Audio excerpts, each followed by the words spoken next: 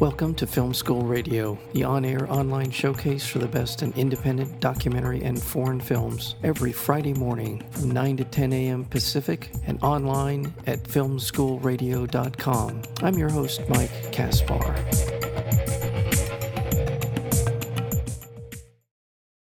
When a black baby is born to white parents, a family is torn apart as secrets are revealed and love is tested, and the legacy of racism hits home.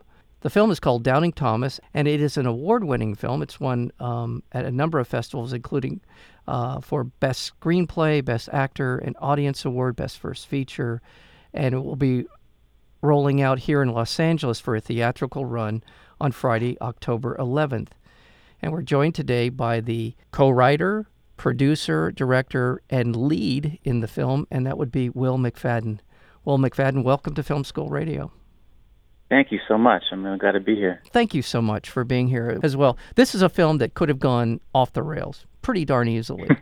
And in terms of just the story itself, the storyline, and the way that it was sort of plays out, not only in the sort of the big picture, but also in the small moments of the film. And I thought it was just a interesting idea, and again, sort of a apparently white couple having what appears to be an African American baby. So that's the premise. Mm-hmm. Tell me a little bit about where the story came from. Well, it has been fun because it took many years to actually make the movie. So just when people ask, what's your movie about, to be able to just give that synopsis that you just did, it's a white couple gives birth to a black baby, and it's always interesting to see people's reaction. There's always it's quite a range of reactions, not something you're used to hearing about. So, some people will say, "Oh, so it's a comedy," or "Oh, she cheated on him," or "Oh, so it's aliens," or what happened? So you get a whole range of things. But the movie started. The idea for the film started with me and one of my best friends, Joseph Campbell, who is really the co-creator and my partner on the project. We were on the basketball court, and he asked, well, you know how my father died, right? And I knew Joe's biological father died when he was young, and Joe was raised by a stepfather, but I actually didn't know how he died. And he proceeded to tell me, matter-of-factly, this story about his father on business in Colorado, and he was out for a run, and he didn't have his identification on him. He got stopped by the cops, some white police officers, who basically picked him up and told him he was in the wrong part of town and drove him somewhere else and dropped him off. And he made his way back to kind of where he was, and he saw the same two cops again. This time, it became physical, and he was, put in a chokehold, and he blacked out, and he never woke up. And I was horrified, obviously, and I am the son of two attorneys from D.C. and coming from a place of privilege. And my reaction was, what happened with the investigation and what happened to the cops?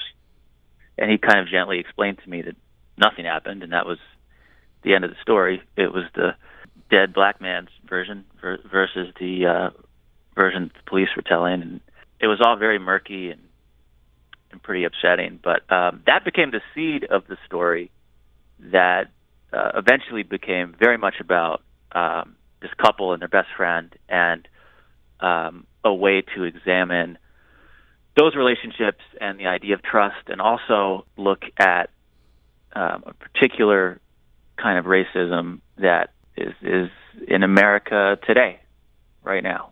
That's kind of where it all started. That was the jumping off point. Yeah, I'm just going to make an editorial comment here, and that the story of Joseph's father, it's so disheartening and infuriating. And the sad fact is, we'll never, ever, ever know how common or uncommon, but I fear more common than we'll ever really truly know. And well, it's interesting you say that, because, as you know, it became a phenomenon because it started to be recorded on cell phones. This story of Joe's father is, like you said, not uncommon, but just was not documented nearly as much as it has been in the past few years. So, it took many, many years to bring the film to fruition, and sadly, in many ways, it just became more and more and more timely. Yeah. And, people were always telling us, like, oh, you got to get your movie out there. It's, you're going to miss the window. It's going to be too late. Matter of fact, we had a script that was being passed around all the way back before Obama was elected the first time. This script? Someone said to us... The script? The script, yeah, a version of the script. And someone said to us, it's a shame you couldn't get your movie made. It would have been so relevant, but now we're post-racial. And, I don't even have to tell you the rest of that story. So, for me, it is the seed of the whole story, and it's really the reason why we started and the reason why we finished, because it came from a very specific emotional place. And it's not a coincidence that Joseph Campbell lives in Australia now, and he's raising his mixed-race children over there. And it breaks my heart that he feels safer for his kids in Australia than he does in the United States. Yeah. The picture that Melora Walters uses in the film, that's actually Joe's father. And I kept that with me for the shoot. She pulls out a picture at some point, not to give too much away. I hope I didn't give too much away, but it was definitely a driving force. Well, let's talk about the different aspects of the film and the production, and we'll get to that in a few minutes. But what makes this film, again, it sort of elevates the story and all of the dramatic possibilities in the film, is that you, as Tom and Jen, have just had a baby. There's an incident at the very beginning of the film, and because of that, you are not. Jen is pregnant, and in the sort of hubbub of what happens at the beginning of the film, you're not there when your baby is born, so you will arrive after the fact. And it's at that point, I believe, that we meet Ron. Or did we see, I'm trying to remember if we see Ron before we see him at the... Yeah, well, it's done stylistically. Like, I think you see a bit of that scene right up front. But yeah, we meet him, but he happens to be the one that steps in That's right. an emergency and helps her get to the hospital, so he's there. That's right. And Ron is played by Jamie Hector, and he's an African-American, and he takes your wife to the hospital, and it's at that point that you get to the hospital sometime later. So this best friend of yours, Ron, is African-American. So that is the sort of the seed of a lot of distrust, paranoia, racial tension, doubt, the doubting Thomas part.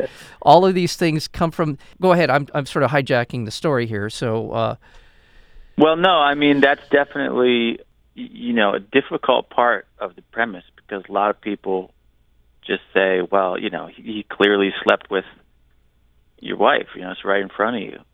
And some people are scared to say it that bluntly for seeming possibly racist, but he's very close with the two of them in the couple. Spends a lot of time with both of them.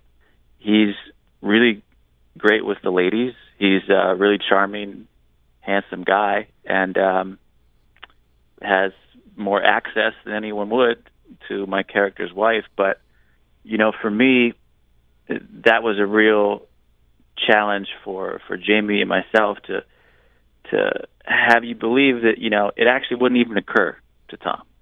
Right. That's the nature of their friendship. Right. He might say to Ron, like, we got to go find the guy who slept with my wife, if it got to that, but it doesn't even occur to him until the seed is planted by the situation, and then just from the outside, from other people. Yeah, the film from that point forward is shadowed by assumptions by most people watching the film. Right. So, and that's the nature of what makes this such an interesting film, is that as you're watching it, as I'm just going to speak for myself here, watching it, when that initial part of the film, we see this African American baby, I'm thinking, well, this is almost too obvious. I mean, that really can't be what I'm seeing is not really going to happen. But I think this is a testament to the film and to you as a director, in that you're able to keep all possibilities alive, even though we're in on the inside. We see the nature of the relationship between Ron and Jen enough to where it seems less likely. Right. But at the same time, this film holds out the possibility that anything is possible. And then you're running into your own sort of, what is my racial bias here while I'm watching this? Like you're, at least for me, questioning my own racial, my data set of racial. Well, and everyone does. You kind of have to, if you go on the ride. Yeah. There's no way you can't imagine. Well, what would I do? Yes. If if you're a parent, if you ever thought about it, or even if you're not, we, as an actor, you imagine all kinds of given circumstances, and there's no way you can't not kind of wonder how you would proceed. So it's the best part of the movie for me is seeing other people deal with that, struggle with that, come to their own realizations and questions, and have conversations that keep going for many, many days. Right. After, with the people they see it with, or certain revelations they make about their own thoughts that they've had, and it's if it can give people a jumping off point to deal with that, then it's a success for us, and that's definitely a positive from it. Well, you've been in a number of film festivals with Doubting Thomas, and so I'm sure you've heard the spectrum of reactions across the board. We have. It's been fascinating. I mean, we did L.A. first, and then Jersey City, and then dead center. So we did the two coasts in the middle in Wichita, Kansas, for Tallgrass. And then we've had various screenings as well. We screened it on Martha's Vineyard twice last summer at the Vineyard Film Center. We packed. We had two sold-out screenings, and the talkbacks, I think just about everybody stayed. They said they've never seen that many people stay, because people want to and kind of need to digest it. It kind of sits with you and stirs some things. People want to talk about it. So it's always fascinating. And, for instance, the Martha's Vineyard crowd was primarily a white audience. We just screened it. Jamie and I just were in Brooklyn last weekend, and it was 99% black people in the audience. And it's a wildly different experience with those audiences. White people, you might hear some nervous laughter, but are not as comfortable laughing at certain things in the film that the black audience was. Yeah, it's just been fascinating. It's just been really illuminating, and it's just starting, Yeah. And the idea, hopefully, is to get these conversations about race to happen cross-racially, because I think we talk about race a lot. We rarely get the opportunity to do it with and across with other races. That being said, it is also very much for white people who think of themselves as very open-minded and not racist at all. And it's something for white people to deal with themselves and with each other. So, right. Yeah, we're really excited. Yeah, you should be. To get out in the world. Yeah, well, I want to remind our listeners we're speaking with Will McFadden. He is the writer, director, co-producer of the film Doubting Thomas, as well as the lead actor, and he is, in fact, Thomas in the film. And this, I'm going to go back to sort of, because the opening 10 minutes are really what sets the tone for the entire film, and that is in the moment when Tom realizes when he's with his wife after she's given birth, and he wants to see his young son Liam brought in. And so this is where you, as an actor, and this is where I want to get to the question of being in front of a camera and behind the camera.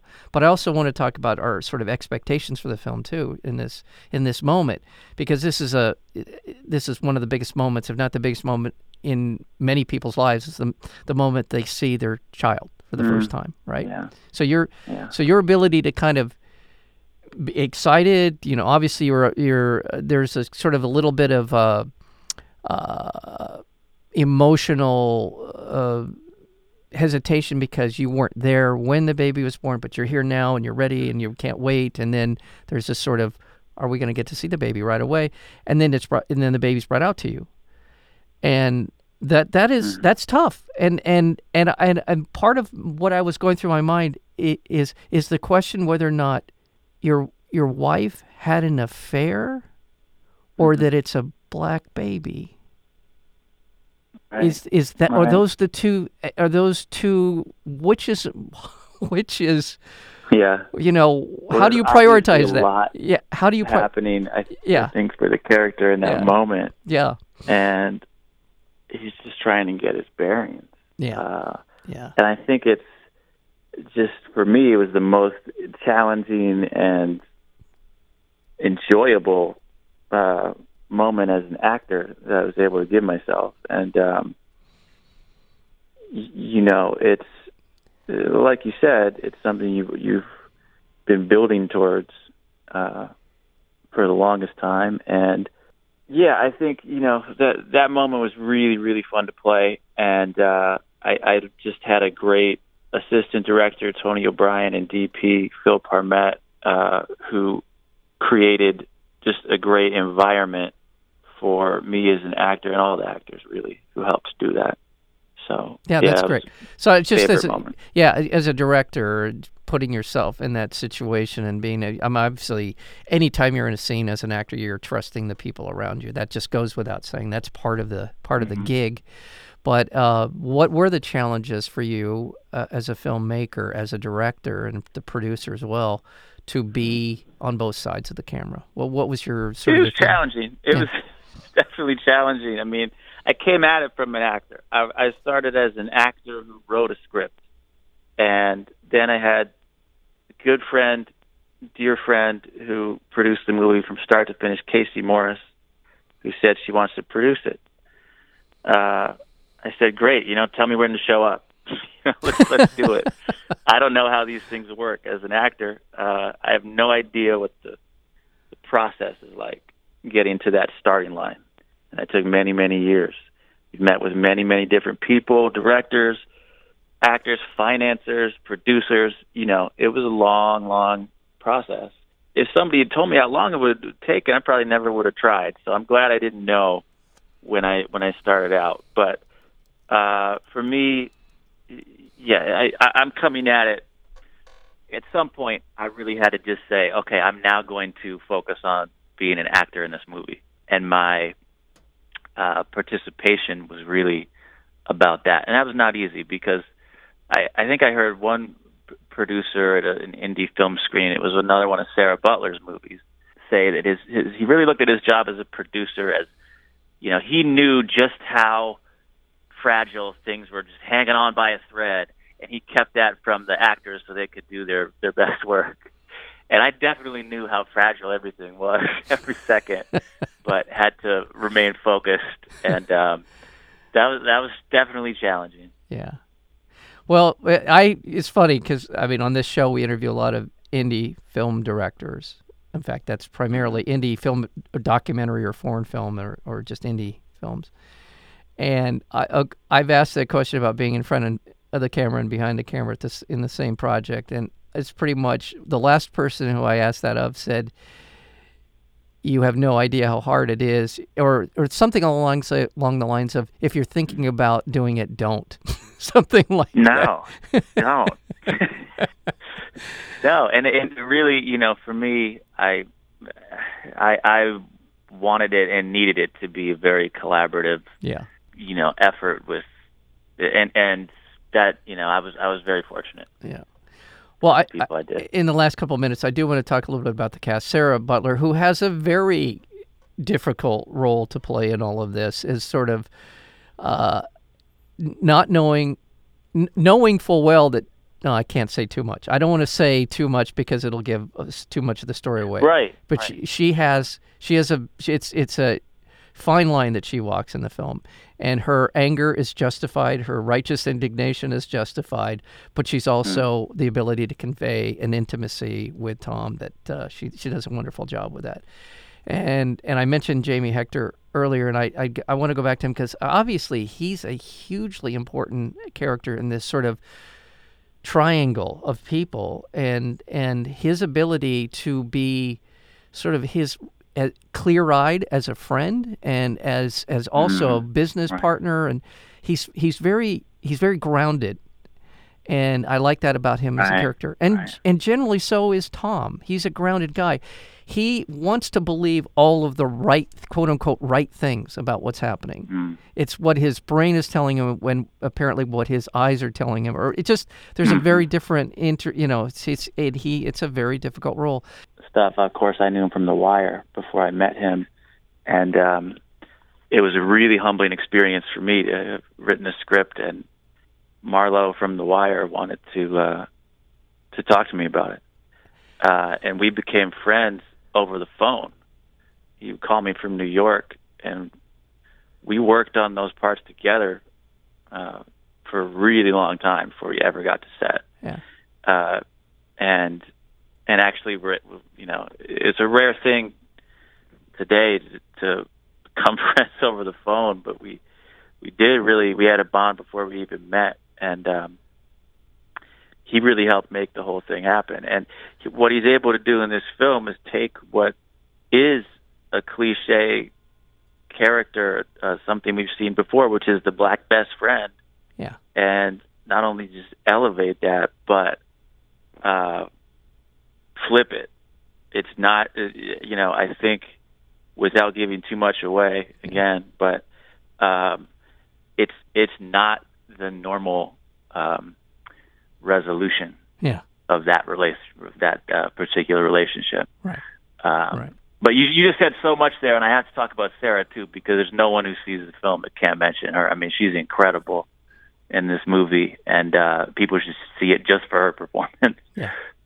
She's amazing. Yeah, no, you're absolutely right. She's just awesome. Yeah, my congratulations again on the film. It is there's a lot here, and there's and it in many ways it's sort of is when you know the storyline, when you know what sort of this is going to be interesting, it really actually exceeds your expectations. And thank you so much. Yeah, and my congratulations to you as well. The film, again, is called Doubting Thomas, and it is opening here in Los Angeles at the Arena Cine Lounge in Hollywood. Are you in town for a Q&A for that?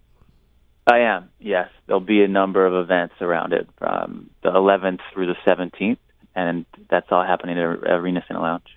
But also on VOD is the release as a Gravitas picture. Okay. On the 15th of October. So you can pre-order it soon, and it'll be out on the 15th of October on VOD. And you can follow us at DoubtingThomasMovie.com. Doubting Movie is the Twitter handle, and we're also on Instagram, Doubting Thomas Movie. Fantastic. And we're on Facebook. And Facebook, right. Well, congratulations, Will McFadden, for your work here as not just the lead actor in the film, but also as the writer, co-writer, producer, and director of Doubting Thomas. And thank you so much for being here on Film School Radio. It was my pleasure. Thank you.